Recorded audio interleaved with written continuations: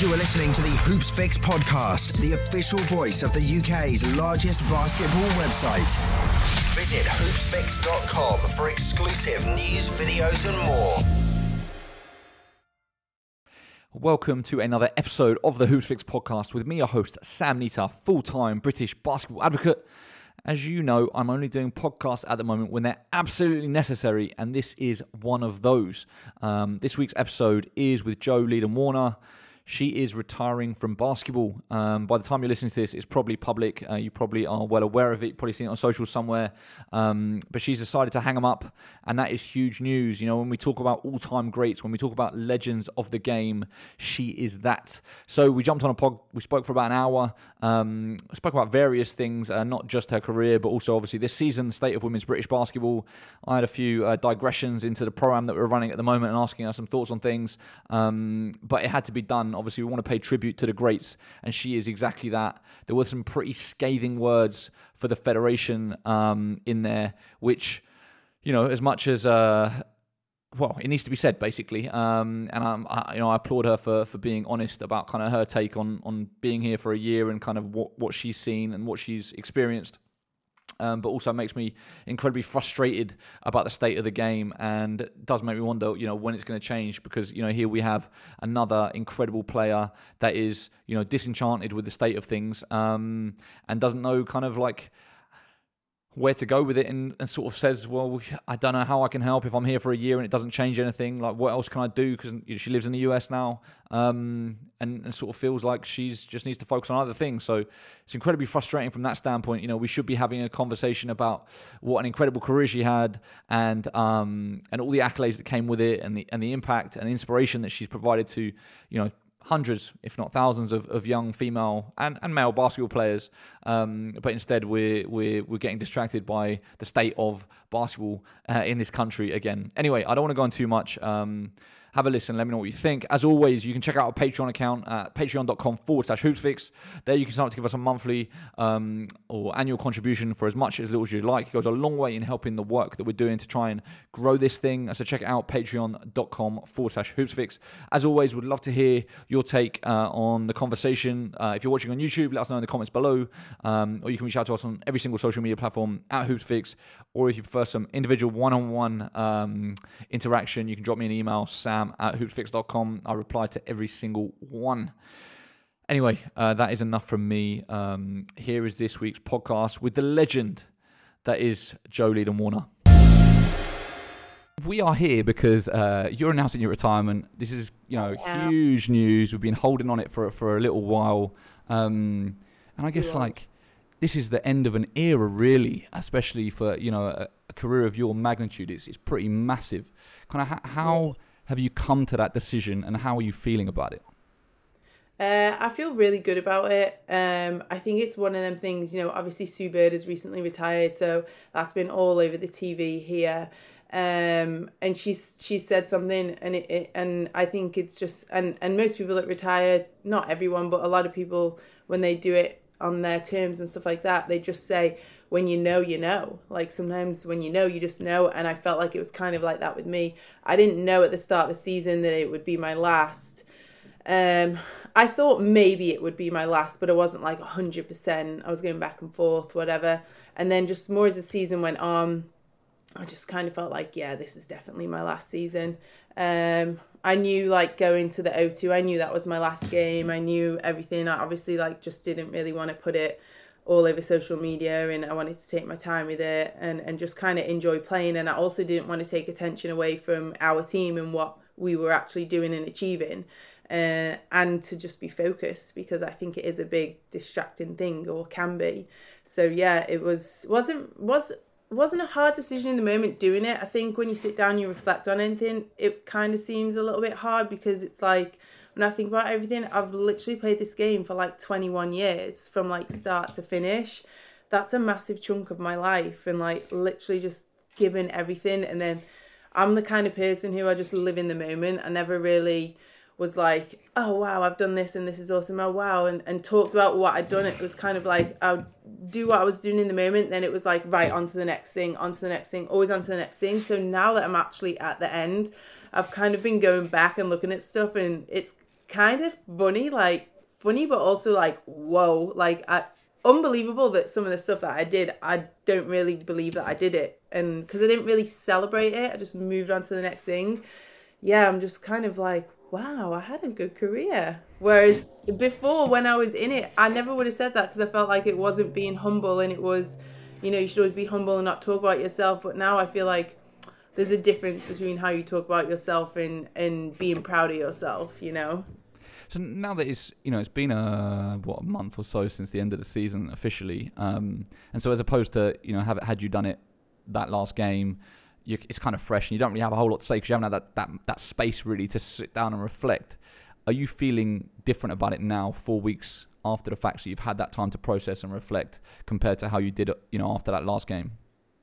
Yeah, I think, like I said, I'm like definitely like a in the moment kind of person. I think I knew it was like my last game, so when Mark subbed me out, I definitely sat on the bench and like shed a few tears and stuff like that. But I don't know what people probably didn't even notice, but because I knew like that was that. But I think for me now, it's just, yeah, I feel the same. I just kind of feel a bit more proud of myself, and I want to just celebrate what I've done. And yeah, all the teammates that I've had, and you think about, I think it just gave me a lot more time to process everything and think about all the situations and the moments, and some of them I can't even remember. It's like my family saying, remember this, remember this, remember this. There's literally so many chapters.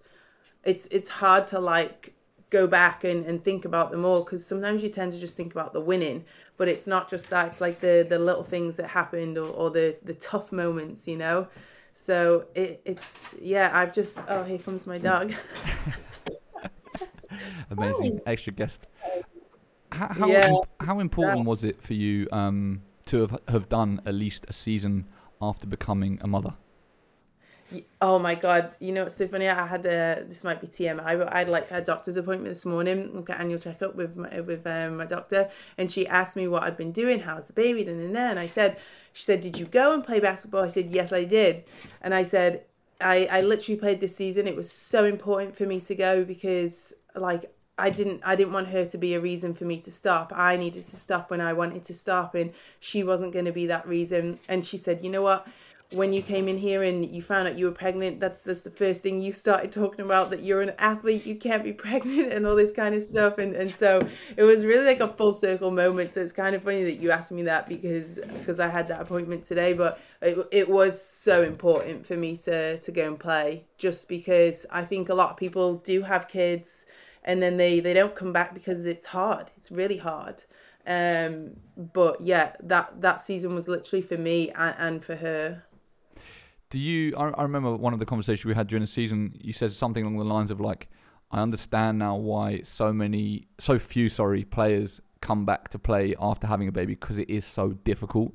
Like, I guess for those of us that, haven't had a baby and returned to professional basketball, like what are the challenges? What has changed for you as a mother playing basketball compared to, your life pre-baby?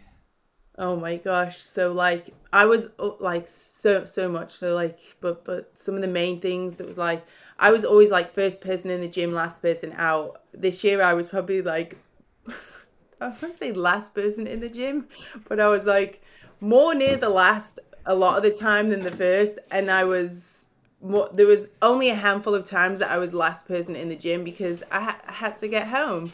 And that was really hard for me because I felt like it wasn't who I was. So it was kind of like a different version of myself, but it wasn't because I was like slacking off. It was literally because I have other responsibilities as a mother. And also I was always optional. I was always going to optionals, and optional. I was like, optional, I'll be off, doing whatever.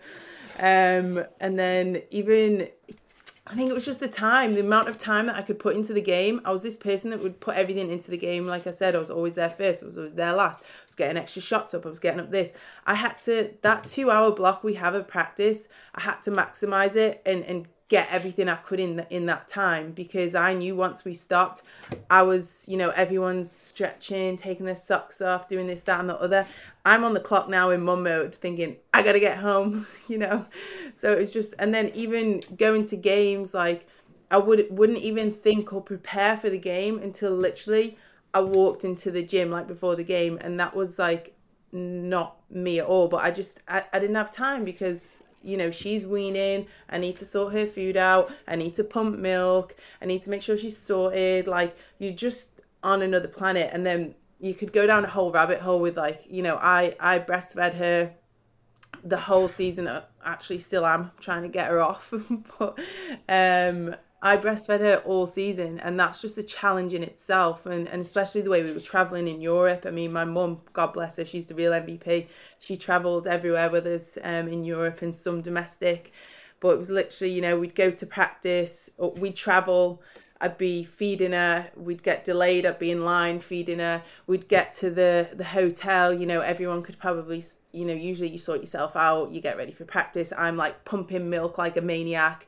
Then I get back from practice and I'm feeding her, and then I'm pumping her to make sure she's got enough for the game. Like, it was just, I couldn't think about basketball until I literally got on the court, which was like not who I was. I was going to say that it's probably a new situation for the club as well, for the Lions. Like, you know, for most basketball teams, they probably don't deal with too many athletes with young babies. So, you know, for them, I guess, obviously from your side, yeah, it's a whole change, but probably for them as well, it's a whole change. How accommodating with the Lions in being able to sort of help you manage that as well? I mean, I have to say that Mark was unbelievable. I don't know if he ever took any flack from back rooms or whatever. I don't know. He may have, he may not have. I don't know. But he made sure that we kind of made this normal. And I remember one time, like, I didn't have a babysitter and I had to bring her. Luckily, I wasn't playing. It was near the beginning of the season when I wasn't ready yet. And I had to bring her. So I had her like in the wrap and stuff, and it was pretty awesome because, you know, I was still kind of like rehabbing, trying to get back. So I go in and do my weights before I think we had a game, and I'm like doing weights, and I've got her in the pram, and Azania's there feeding her a bottle while I'm like squatting on the rack and stuff like that. And then we go to the game, and I've got her in the wrap, and Mark's called a timeout, and he's trying to talk, and she just starts crying, and I'm like, this is the beginning. So it was new for me, it was new for them. And I remember going to Mark, look, I'm really sorry. Like, I'm so sorry. I know this is unprofessional, And he literally just turned to me and he goes, look, we are where we are. And that's all he said. And I just thought, you know what? And then Azania said to me, you need to normalize this. Like, you have a responsibility now because you're the first of maybe more people, and you need to make this normal, and you need to understand that baby is first. If that baby's not right, then you're not right, and if you're not right, then we don't get the best of you, and we need the best of you.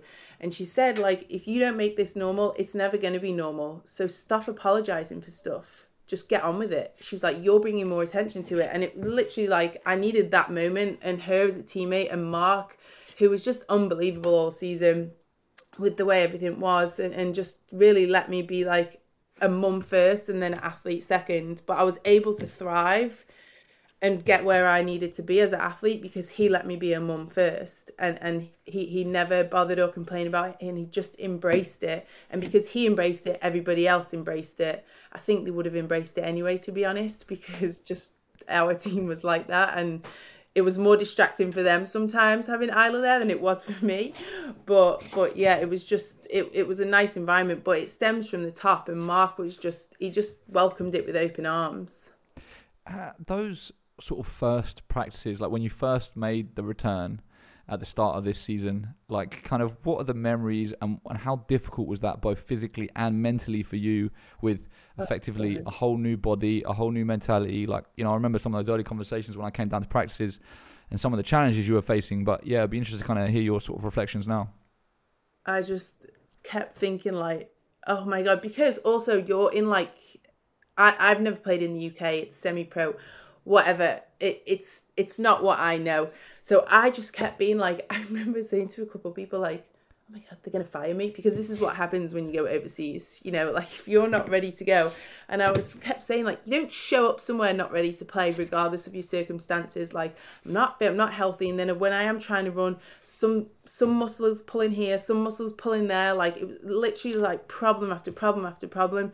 And I just kept saying, they're going to fire me, they're going to fire me. And then eventually I sat down and had like a big talk with Mark and in the physio we were, and they just said, look, we're gonna sit you out for 3 weeks. we're going to get you right. And once you're right, then we're going to put you in. Because it was like halfy. And it wasn't good for anyone. And I remember just thinking, oh my God, like there's absolutely no, it's funny because I walked in, I remember watching it thinking, I'm going to kill this kind of thing. Not to be an asshole. And then when I got on there, I was like, whoa, whose body is this? Like this is not my body kind of thing. And it was really hard. I could barely run. I remember running with one of the girls, Valentina, and she was like running at like 60%, and I couldn't even keep up with her. And I was like, oh my God, everything hurt, everything. So it was kind of funny I remember playing, my first game was against Leicester Riders, and I remember going on and playing and stuff, and I just felt like I had an out of body experience, like complete out of body experience. And I was like, just every emotion possible, but then also not really having time to deal with it and think about it, because again, then you're in mum mode, so it's kind of like whatever.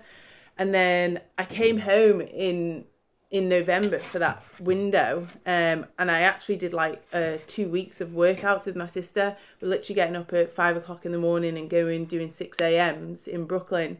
And I swear to God, like on everything, like that changed everything. Like she was literally like, not yelling at me, but just talking shit to me, and like, oh my God, you're running like you've got a piano on your back. You look like you've got a sack of potatoes. Are you all right? Like you look like a piece of wood. Loosen up. All this kind of shit to me. Like, and I swear, like those workouts just changed everything. Like, but it was exactly what I needed. But I couldn't get it done in London because one, we didn't have time. We didn't have venues, and I didn't have time to be going and doing extra individuals like that really either. So that when I came back in November, I really started to feel like, wow, okay, like here we go. This feels a bit better. You preempted the question I was going to ask, was like, well, at what point did it start clicking? And clearly it was those words. So that was what, November, right? It was November. Yeah, November. And then spoiler alert, obviously you had an undefeated season, won an MVP, kind of did it all. Like how important was it for you to kind of finish on top, I guess, like this, when you talk about sort of fairy tale endings, I mean, say what you want about the WBBL, but to play at home for a year, to go undefeated, to have the success you had in Europe, obviously, the massive win over Bourges, win the MVP, like, I mean, it doesn't really get much better, does it? No. And I think it's like true what you said, because I don't want to say like I poo-pooed the league, I didn't, but like I said to you, when I was watching the practice and I thought, oh, I'm going to get in there and kill it with this team, and I didn't, not because like what you watch them when you're in it, it's different, and it is true, like say what you want about WBBL, but you've still got to go and do it. You've got to put yourself out there and you've got to go and do it. And there is some good players and there is some good coaches who try and stop it and stop you and stop our team and whatever, and people are growing and they're learning, and it's tough.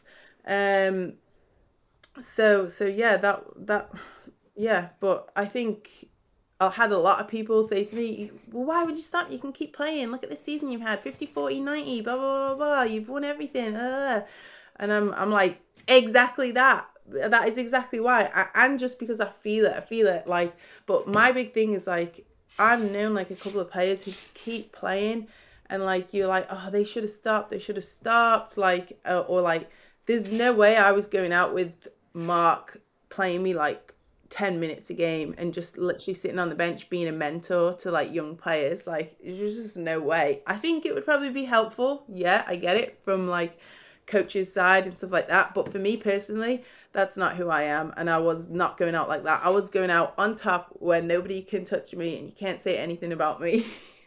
Has there been any conversations with Mark trying to persuade you to come back? Is it kind of everyone been very accepting of the decision, or kind of are people trying to pull you back? Because like you said, it's quite clear you've clearly got at least a few more years left playing at a decent level. How's that been perceived? Yeah, he definitely. When I first had the first conversation with him, I think he didn't really believe me, and he was just kind of like whatever. And then I didn't actually tell him like, right, 100% I'm retiring. I said, look, I think I'm like 95%. And that 95% like slowly grew and was getting closer and closer and closer to 100. But he was like, I'm taking my chances, I'm going to take my chance on the 1%. You still haven't told me 100%. So he was like hanging on, And I think other people like didn't really believe me, like the manager, Roche. I don't think she really believed me either. And then when we won at the O2, Mark turned to me as we were like lifting the trophy and doing all this hurrah. Him and Roche were actually standing together, and he said, "So are you 100 now?" And I said, "Yes, I'm 100." Wow. Which I've been sitting there thinking like, and people have been thinking, is she really retiring? Because she's not said anything about it, and it's like what, June 20th. Exactly. There was a moment at the O2 that really stood out to me, and I haven't actually spoken to you about it, so I'll be interested to kind of hear your thoughts. But of course, they announced the MVP before the game, and they wanted to award you the trophy at half court, and you weren't there to receive it because you were warming up. Now, was that a conscious decision on your part because you wanted to prepare for the game and you were kind of in game mode and you didn't want to get distracted by that, or was it something else? Yeah, I'm warming up for the game. I don't know. Everyone was like, yeah, and I was just like looking at, I want to be like, ladies, we got a job to do, like no distractions, It's just how I am. And my mum was like to me after the game, well, Gino, because this is how my mum talks, isn't it? Gino Crandell or whatever his name is from Leicester, he went and got his trophy in the warm-up, and I said, I don't care. I'm not Gino Crandell. Like, I am who I am. Like, I was never going to get that trophy. Like, it is what it is. And my mum said, she was trying to get, and she was like, we missed you getting your trophy. I said, don't worry, I didn't go for it anyway. Did you tell the league beforehand that you weren't going to be going up to pick it up? Had they had a conversation with you about it or anything? No, they hadn't had a conversation or anything. So they probably, if they had, they probably would have known. But yeah. I find all that stuff distracting. Like everything, like, do you want to be mic'd up? Do you want to be this? Do you want to be that? No, just leave me alone. One of the things that, repeatedly, I mean, Mark says it all the time when I speak to him, but other people as well, when we talk about what separates you from everyone else, it is the mentality. Where does that come from? Like, what has caused you to have this, laser sharp focus, competitive edge, killer instinct? Like, yeah, what has cultivated that? It's probably like, it has to be like growing up, like probably like my mum and my dad and how they like treated us, stuff we would do. Sometimes we sit around and even like the coaches, like we had Jimmy McGinn coaching us, and like we would just do stuff like we would do like 2-hour practice, and 2-hour practices were like stations, like 11 stations, and just going around, and it would be us and the lads, like mixed practice, 3-on-2 continuous for ages, some like blue line drill where you have to like look up, touch this line, go back, touch this line, go back, like stuff that you would probably try and do with kids today, and they would think it was really like just awful and boring. And we'd do like a practice like that for about an hour and a half, 2 hours, and it'd be like, right, we've got the run today, we're going to do the 2-mile run, so we finish with like this 2-mile run all around like the blocks and the houses. And I think it's just like doing stuff like that. And like my dad was never the one to be like, he'd be like, get to the front, like, and if you didn't get to the front, when you got home, like you literally heard about it for days. Or like we would go on holiday, and we were talking about this the other day, like we'd go on holiday down Cornwall for like 6 weeks, and he would like, because we used to swim as well, he'd make us join a swim club. Like, I'm like, bro, we're on holiday and you made us join a swim club. What is that? And then he'd make us like run around all the fields, like get up in the morning. My mum would stay in the tent making breakfast, and we'd all have to be running around the commons doing like this crazy hill run, like me and my 2 sisters. And he'd be like yelling at my older sister to not let me beat her. And I think that's it as well, is that I was always trying to beat her. So I always had someone to try and beat. And I just think that, and having my 2 sisters, we were just really competitive with each other, and my mum and dad kind of like loved it. Do you find when you're around other players, it's obvious that you are more competitive than them, or do you feel like actually in a professional environment there's a lot of very competitive athletes and kind of you blend in a little bit more? Like, kind of how has it been, especially this season when you look back at the year and your teammates and stuff, like with everyone else, like how is the kind of the coming together of you and them been? I think that I think there's other people that are like me professionally for sure, because I've met them, I know them, but I think like there isn't loads, which is weird, because I think like I'm competitive all the time, like all the time. And then there's people who are just competitive when they get in games. Like I've had like teammates who are like amazing teammates, like unbelievable players. They've been in so many Olympics and stuff like that. But in practice, sometimes, they need a day off, or they're just going soft. They just don't go practice all the time. Part of it is because it is taxing on your body and stuff like that. But I just like literally can't switch it off.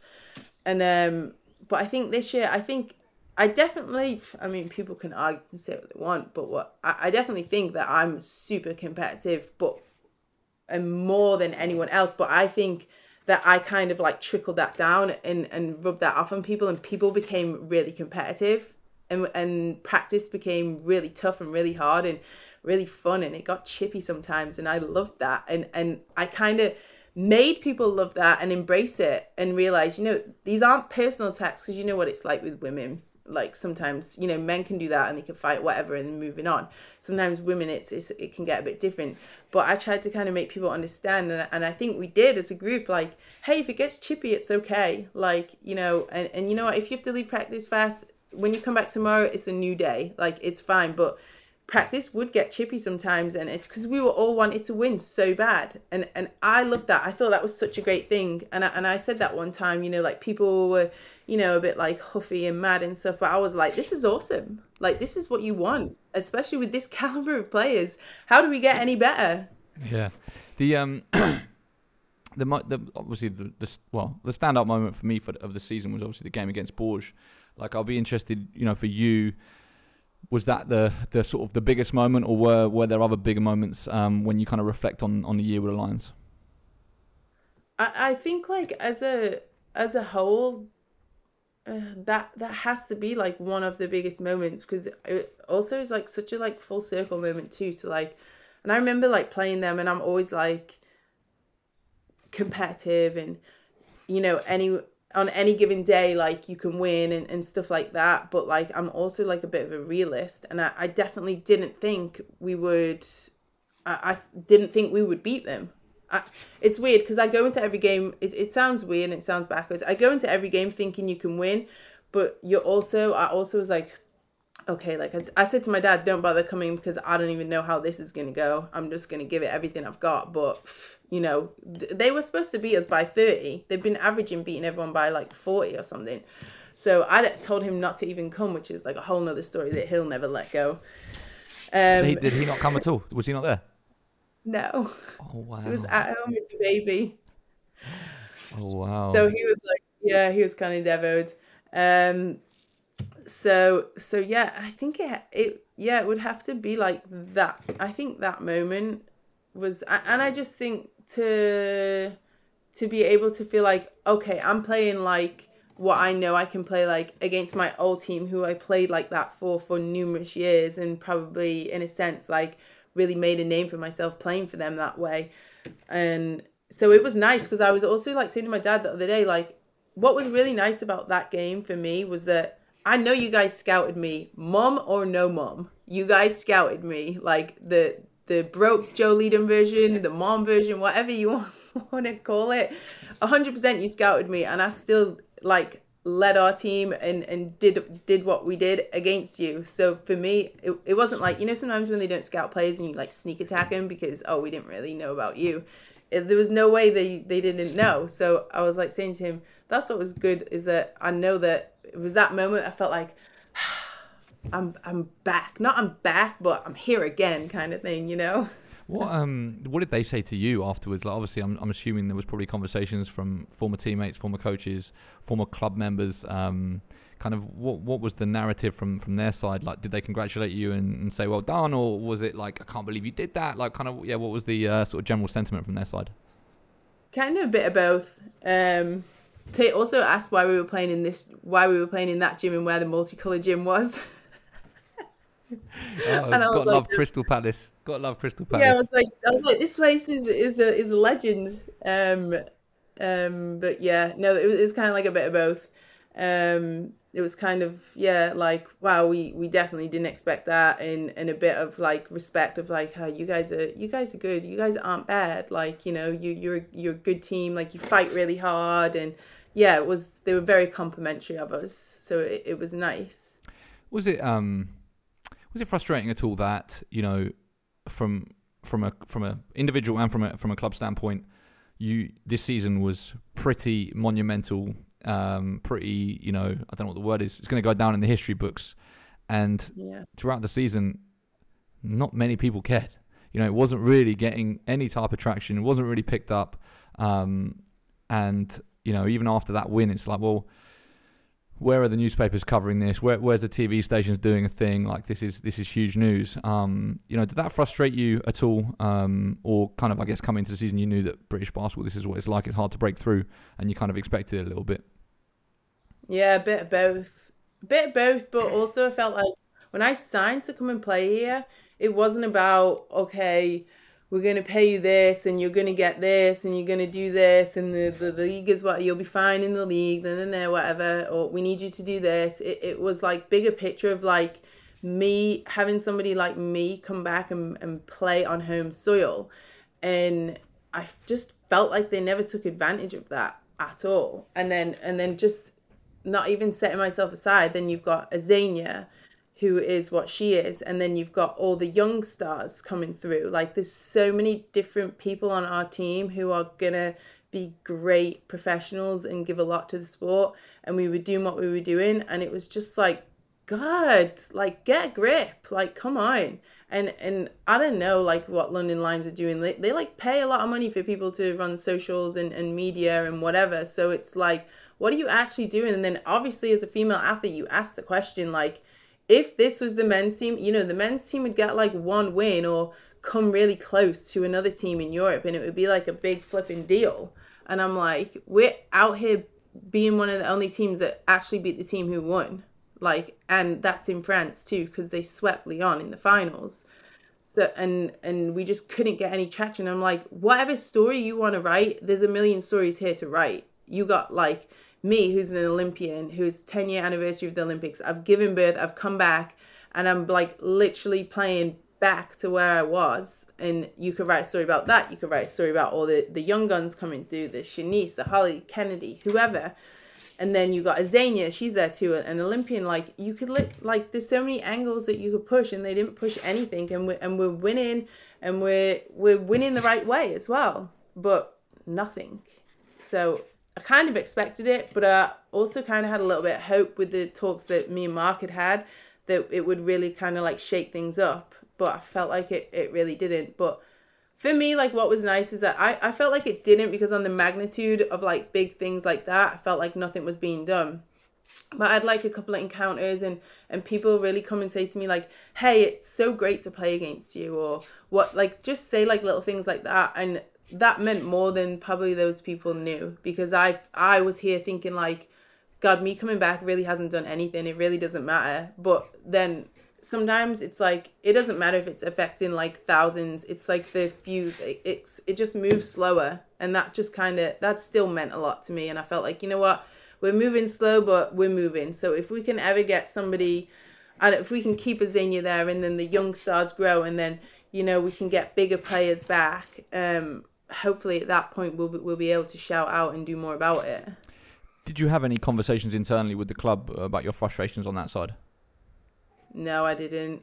Honestly, yeah, I didn't, because I was like, in season, trying to be a mom, and to be honest, it was so frustrating. I just felt like I just didn't have time to give it. And then when I wanted to do it and wanted to say stuff, it was like, I know other people had said stuff, and it was like, well, everything's going to change next year, or we can talk about it at the end of the season. And I was just kind of like, you talk about stuff at the end of the season, you want to talk to me in a back room behind closed doors where nobody really knows what's going on. You want to try and shush me. Like, it's just a waste of my time. Like, you're losing opportunities and you're throwing opportunities away. And so I know that there's people on that team who are vocal and will stay vocal. So if things really don't change, then stuff is definitely going to be said next year. Yeah, I mean, and rightly so. Yeah, 100%. I think it's funny. Like, we hired a PR agency for the Classic this year. Managed to get a very good deal, and we ended up getting picked up in a fair few places. And then we're just sort of wrapping up the last sort of half of it, and we ended up being able to use, obviously, Jeremy Sohan's about to get drafted. He played in 2019. We've got a good relationship with his agency. So we've got there's an interview this week that's meant to be happening with the Telegraph that's going to be going out in print. And then we've got a piece with the BBC that's going to go out this week, I think, because the draft's on the 23rd, isn't it? Yeah. And it just reiterates to me that this stuff is literally just about effort. I mean, it's not all about effort, because there are cultural barriers there, and the amount of times that we obviously had conversations about you doing interviews with various people at certain times, and there was one time it got bumped because there was a big football story that broke the same day, and there are those barriers there. But at the same time, if you just have someone that is literally just making an effort to reach out to people and say, this is a really good story, and they have the connections and the relationships, it can break through. It just requires a willingness and obviously that investment on the side to do it. And I do think how much press, media, British basketball, whether it's on the women's side or the men's side, has lost over the years just from not having someone really doing that legwork. Yeah, definitely. And I'm not trying to pump you up because I'm here and I'm mates with you and I'm doing this for you, but you're like the prime example of that. Literally just effort and doing stuff off your own back. I mean, any interviews and stuff, that one that I did with the BBC, which went everywhere, and people were like, oh, I had a lot of messages saying that was great. It was right after, I think, the O2. And I think you'd set that up. Anything that I did came from you. So just so everybody knows. But no, you're like the prime example of that. Literally just effort and connections and just pushing, constantly pushing, and knowing that maybe 5 people never answer the door, never answer the call, but then you'll get 3 people who do, because you keep knocking, you keep pushing. And you are literally, I know everybody will say the same thing about you right now. And I know this podcast is not about you, it's about me, but I'm just talking about you for a second. Like, everybody will say how great you are. And if we didn't have you in British basketball, like, God, I hate to think where we would be. Honestly, one day we'll do a podcast about you. I appreciate that. But yeah, I think the most stark, the most obvious thing, the most obvious moment for me of where we are with basketball was actually after the playoff final. And there are obviously various people around the team and around the league that should have known that it was very possible that you could retire. I mean, obviously, a lot of people didn't have confirmation, but there was a lot of people that suspected it. I know obviously you had conversations with people talking about it. And in the press conference after the game, you weren't requested to be brought out, and you weren't brought out to the press conference after the game. And of course, there was only a handful of us there. But even then, it's like, this is the end of the season at the O2, the season finale. You've got Jo Leedham, who's potentially coming to the end of her career. She's been named the MVP. She just won the title, undefeated. And in the post-game presser, she is not there to answer questions and kind of put her face out there and have all these conversations where potentially that could have been the moment that it was actually announced or whatever, to get some eyeballs on it, because that would have been picked up a little bit because it was the season finale. And just the lack of thought process or care that has gone into that to even think about setting that up is just, it's ridiculous. And incredibly frustrating, For sure. Well, what's now that you've done a season in WBL, if I was to give you the reins and say you are the CEO of the league, and you're obviously aware of the limitations, right? So that there is it's resource strapped, there are a lot of volunteers involved and whatever, but knowing what having gone through a year, kind of what would be your priorities in terms of, well, actually what would be your priorities to improve the league? I think the league has been lucky in some ways that they have had some good foreign players who have been there. Like Kat Carr's been there, and she's just been great for the league. If you can find, but I think because it is a semi-pro league, I think what's super important is also the young talent and letting the young talent play in the league. Like what's KJ at Leicester?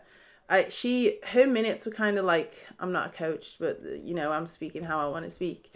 Like, her minutes were all over the place. So for someone like me, she's like, she should have been played like a lot more because she is a young player. In Hungary, they actually have some kind of rule where it's like, I don't know what it is. Somebody who's played in Hungary or somebody who knows, but it's the young players, the under 20s, they have to play like a certain amount of minutes, so they have to always play one of the quarters, or they always have to be on the court. I think maybe something like that isn't necessarily like a terrible idea, because you don't want to have you need foreigners to come in the league to help lift it, But we need our homegrown talent. We need it. We need it to thrive. And because the league is only semi-pro, I feel like what better way than to push our younger players and make them play in this league. You know, we had Fats with us. I mean, granted our roster is stacked, but she never like consistently like stayed with us, and for whatever reason that was with her doing. But she really would have benefited, and I hope next year she can. And I think like she actually would have earned minutes because she can be a good player. And then, you know, there was other good players at Sheffield, the younger players getting minutes. And for me, that's kind of like what I would do and where I would start with the league is make sure you got young players on the roster. Do you feel, well, actually, before preempt that, do you have any idea of what you're going to be doing next? I may be going back to school. Really? Yeah, which I'm in between like making that decision because I'm kind of like nervous about it. Whether I don't want to say, I feel like I've had such a winner's mentality, so I didn't want to make myself sound like a loser, but I'm like nervous as to whether I can do it because I've been out of school for so long. And then I've just got so many distractions having a kid. It's like you don't have like unlimited time to just sit down and study. What do you want to study? But psychology, which realistically, and I would say this to other people who are pros and they don't have their masters and stuff like that, is if you are overseas, box that off when you are overseas if you can. Even if you're paying for it and it's an investment that you give in yourself, that is, I don't have a lot of regrets, but that is a regret, and I'll openly say that. I'm not embarrassed, is not the word. I just feel like I should have boxed that off. I just should have. Are you saying that because when you're a professional basketball player, you kind of have that downtime in between practices and games that is perfect to be studying? Yep, 100%. If that's something that you want to do, I have an 11 pro year career and yeah, I was living my best life 100%. But I could have been getting my master's, where now I'm going to maybe try and get it and juggle having a kid at the same time. So it just made life a bit harder. But yeah, that's kind of where I'm at. I'm obviously interested in coaching and just staying involved in basketball. But yeah, I'm in like a transition phase where I'm not exactly 100% sure what I'm going to do, but I'm just trying to figure that out, but also trying to just enjoy life, like just being slow for a little bit, but not too long. So would the intention of doing a master's be to actually become a practicing psychologist, or is it just because it's something that you want to learn more about? I initially, so if I spoke to someone about this the other day, if I am in like a perfect world, if I could be like, oh, this is exactly what's going to happen, I would love to help like athletes with like mental performance and that kind of side of stuff. I would love to do that. And then the person that I spoke to was like, you know, obviously that is like perfect world. And I'm like, yeah, like sports psychologist kind of thing. But that doesn't always necessarily happen. But would you be willing to work with like other people who are in teams, but maybe their teams aren't like athletic, they're like, you know, a business or company, whatever, and that's kind of like their team, and you need to like help them. And I was like, kind of thought about it, and I was like, you know what, like, why not? If I can help people, I would just love to help people. So if I can do that with like the mental side of things and how to approach things, and I am interested in just psychology in general, so I would like to just dive into that a little bit deeper.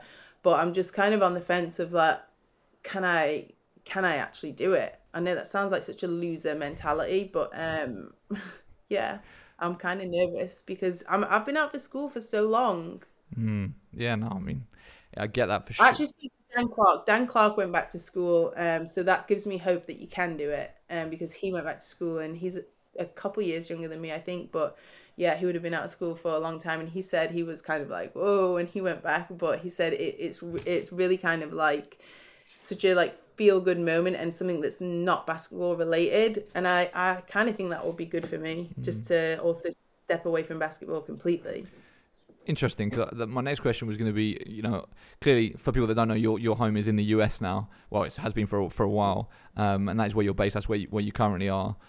Do you have thoughts, plans, desire to wanting to be involved in any type of way with British basketball, from a federation standpoint, from a club standpoint, or do you kind of feel like it would be complicated with you being over there to do that? I think it's a bit complicated with me being over here. And to be honest, I don't know if I should say this or not, but I just feel like, fuck it, kind of thing. I do feel like British basketball at the moment is like a sinking ship. Like, nothing, like, just no change. People can't even get on board and row the boat the same kind of way. So I'm like, why would I ever jump on a sinking ship? You know what I mean? I do feel like I could help change and make a difference, but at the same time, like, I'm not going to volunteer my time, like, when I have a lot of other things that I need to give my time to. Like, everyone in different federations and countries, they get paid for these roles. And it's, yeah, I'm just not, I want change, and I want change for the sport, like, really bad, as much as anybody else. But if part of me is also like, if I couldn't do it as a player and have impact as a player, like, how am I going to do it from millions of miles away over here? So I really don't want to, everyone says the same thing when you talk to people, and I just kind of feel like conversations I had with people who I really know and I trust and we kind of think similar. I just feel like the whole British basketball thing is like, throw it in the trash and set it on fire and start again. What? Because what are you really doing? What are we doing? You know? How many conversations did you have with the federation, both, I guess, the home country association is in Basketball England, and then the British Basketball Federation this season? Like, was there an effort on their side to try and engage with you and sort of capitalise on your presence playing on home soil? No. The only person who I know who works a little bit for British basketball is the media guy, Jamie.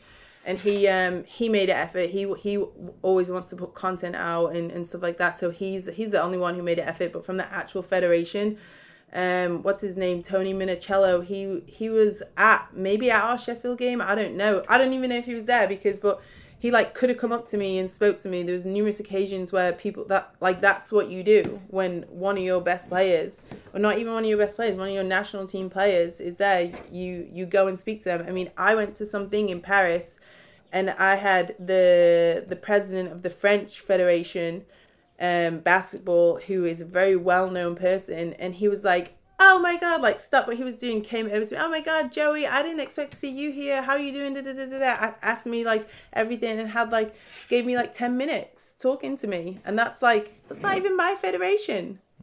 And I'm like, I was in my own country and I never saw anybody from the federation. I mean, to be honest, they probably don't even know that Jo Leedham plays basketball for GB, or did. It's just hard. So that's why I'm saying, just throw it in the trash and light them on fire and start again. Yeah, it's so disappointing to hear. And the thing is, like, yeah, because obviously, you know, the answer I want to hear from you is like, yeah, like, I would love to be involved with British basketball, want to come back and work for the federation and do this and do that. But also, I completely understand and empathise, and because that is just the sentiment that we hear from so many people, not just players, coaches, you know, just older heads that have been around the game a long time. You know, so many people will say to me, like, just, why are you wasting your time with this? This just isn't going to change. People that have just kind of given up hope. That's what it is. It's like, ultimately, just the frustration becomes so much that it's just like, this isn't going to change. It all needs to be burnt down. And until it's burnt down, then, you know, it's going to remain as it is. And I don't know what the answer is, you know? Yeah, it is sad. Like, even like I was saying to someone, I was like, they asked me like a similar thing, and I was like, you know, after playing in WBBL and being in British basketball for a year, I'll definitely come away thinking that, like, also, like, yeah, I'm retiring and I don't want to touch that with a flipping stick. Really? Because just the way it is, the way they do stuff, like, they've literally got no idea. Like, and then you have people who have ideas, but it's probably the same story for the men or the women who are overseas, and they see how everything is running, how you're supposed to do stuff and be professional and this, that, and the other, and then you come back here and you're like, oh my God. But I also feel like it's hard to say that, because for me the women's league is semi-pro, so, you know, it's not full on professional. But again, you could argue that then it is the league / federation responsibility to change that and make it a professional league. That's what they're doing. I always remember I did a podcast with Jo Leedham-Warner, and we were talking about, he was just saying, oh, players need to get paid more. And I was saying, well, yeah, but, you know, the problem is that, if the clubs don't have enough money, how can they expect to pay more? And he was just like, well, there should be minimum standards. And ultimately, if you can't run a club to those standards to be able to make money, you shouldn't be running a club. And I was just like, that's a pretty fair point on some level, like it's a hard balance because, I understand the limitations as much as anyone. And it's funny, even doing, the more active I get in terms of trying to run events, like running this pro-am, all this stuff I hear people say all the time about the limitations around facilities, venues, people, staffing. Like, I just get it. Like, even next weekend is Ball Out. So Ball Out, which I love 3-on-3, love Julius and what he's doing with Ball Out. I've always supported the event. Obviously, we're going to clash. We're going to run on the same day. And so many people being like, oh, it clashes. It causes us problems with staffing. But it's like, this is a city of 8 million people. There should be basketball events clashing every single weekend. And the fact that it's the first time that it happens is a huge problem. You're just like, this is not the issue. The issue here is the infrastructure around it. There should be plenty of table officials, plenty of referees, like plenty of volunteers, because the game should be thriving in a country of our, don't know what the word is, the population, the economics, like all of that stuff. It's perplexing and so frustrating, and why so many people kind of end up getting disenchanted with it and sort of leaving the game, and then it becomes this sort of brain drain where the best people we don't have involved. They end up going, whether it's players going to play overseas, or whether it's operations people, staff. We've got people that work for the EuroLeague. We have people that were at the highest levels in FIBA. We have people that are working in the NBA. And those are all very talented British people that care about British basketball. But ultimately, to be able to make a good living, they've got to do what's best for themselves. Yeah, it's hard. It is hard. I also think as well, it comes back to people skills, relationships and stuff like that. If you have for example, if you come and you ask me for something and you ask me for a favor, if I can do it, I'm probably going to do it because I have a good relationship with you, or try my best to do it. But people in the federation, they don't even, or people who actually have a lot of control over stuff, they don't even have the relationship to even reach out and send an email, or to even say, hey, how are you? Where are you? What are you doing? Hey, it's great to have you back playing in the country. I'm going to come to a game. You don't hear anything from them. It's just when you're in the semi-final of Eurobasket Women 2019, they pop up hey, hey. Yeah. Oh dear. Anyway, I don't want to start going on a big old downer about everything. We're here to celebrate your career, and I'm aware of time. So I guess let's start with some sort of wrap up questions. Looking back on everything, starting with the obvious one, when you look back on your entire career, national team and club, what is the highlight? What's the thing that stands out as the sort of the top memory?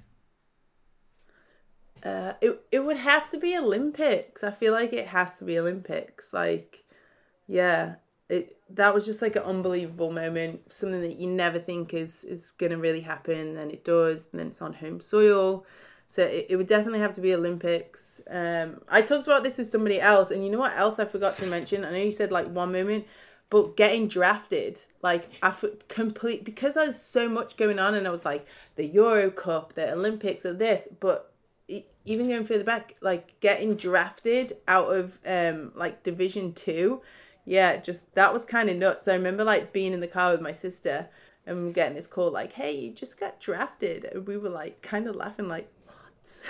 They drafted me? Why? I don't know, but that would probably be up there too, getting drafted. But Olympics has to be the top of the top. That was just amazing. Favorite teammate? Oh, favorite teammate. I had so many good teammates. Probably Celine Demerck. I just loved her, and I feel like she really helped make me the player that I am, a little bit. She's just such a great point guard. She's honestly unbelievable, and then she's a good teammate too. I asked you this one on the last the podcast we did years ago, but I'd be interested to ask you again, see whether it's still the same answer. But your favorite coach? Favorite coach, Tom Moore. Still the same. Was that the answer I gave you? That was the answer there, yeah. A lot of people might tell you that they don't love him, but I love him. I really do love him. Why do you think it is that you and him connect? 'Cause, like you said, I've had a very few opinions from different people that kind of, they find him very difficult. Why do you think that you two connect like that? Because he's a savage, and he is a savage. And I'm a savage, so I'm I love this. Someone's being savage with me. Tell me I'm shit. Go ahead. I love it. I just feel that mentality, and the do it do it right, get it the right way, get on with it, the kind of get on with it mentality. I remember like one time I scored and he said, Joey, get back, mate. You're scoring, you want trumpets and all this shit. Just get back on defense. And I thought, you're right. I think because he's just a savage and just bit. And I like that. And I don't think kids can handle that today. I really don't.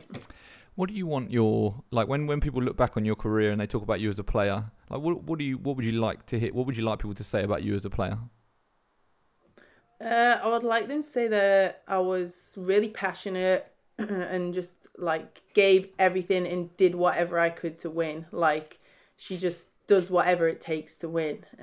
Whether that is like a bad night, whatever that looks like statistically, she just doesn't really care. She does whatever it is to win, and she's a good teammate. And then finally, advice for the next generation. So there is a young girl somewhere that's probably watched your season this year, that's probably watching this and wants to do all the things that you've done in your career. What advice would you give to them to help them sort of on their path to achieving their goals? I think that question is always so funny to me because you always think like, oh, what can I say? Like you want to say something good, you know? But I just think the only advice I would give to people is literally like you have to work hard and stay humble and stay in the moment and live in the moment, but have fun in what you do. But be a good teammate. Like people think they know what being a good teammate is, but being a good teammate is everything I was just saying that I hope somebody remembers me as, is like doing whatever it takes to win. And maybe sometimes you play 5 minutes and that's okay. And that's also okay to be sad about it. But then go to practice and work harder. Don't look for excuses from the coach. Look at yourself and look what you can do. And I feel like the thing that worries me about the youth is the way social media is and stuff like that. I think is very helpful, but I also think it's very dangerous. And it's like a deep hole that people can get sucked into. And I just think don't worry about always being on the highlight reel and stuff like that, because every team needs a player that does whatever it takes to win. It's not always about points. It's not always about rebounds. It's about doing the 1%ers, literally giving your body and everything you have to just get the win. Because there's some people who have really good stats, but me and my sister call them good enough to lose. They're good enough to lose. They're not winners. And there's a difference between being good enough to lose and being winners. And you want to be a winner. And some of those people who are good enough to lose have really good stats, but you look at what they actually win and it's like, you know. So you just want to be a winner, and winners doing whatever it takes. And sometimes winning is literally sitting on the bench and clapping and say, let's go, when your teammate comes off and they're tired and you're giving them their water and giving them a pat and saying, you got it. Sometimes that's it. And nobody wants that, but sometimes that's it. And you got to just embrace it. That's a perfect place to leave it. I think everyone would describe you as a winner, and I just want to say, you know, personally, what an honor it's been to cover your career, to watch you do all the things that you've done. You've represented the great British basketball contingent incredibly well, and I wish you all the best for the next step, and hope we can stay in touch. I hope we see you back in the UK soon, and all the best with it. Thank you so much. Thank you for taking the time out to do this. It's always a pleasure with you, Sam, and keep giving what you're giving to British basketball, because we need people like you. You are listening to the Hoops Fix podcast, the official voice of the UK's largest basketball website. Visit hoopsfix.com for exclusive news, videos and more.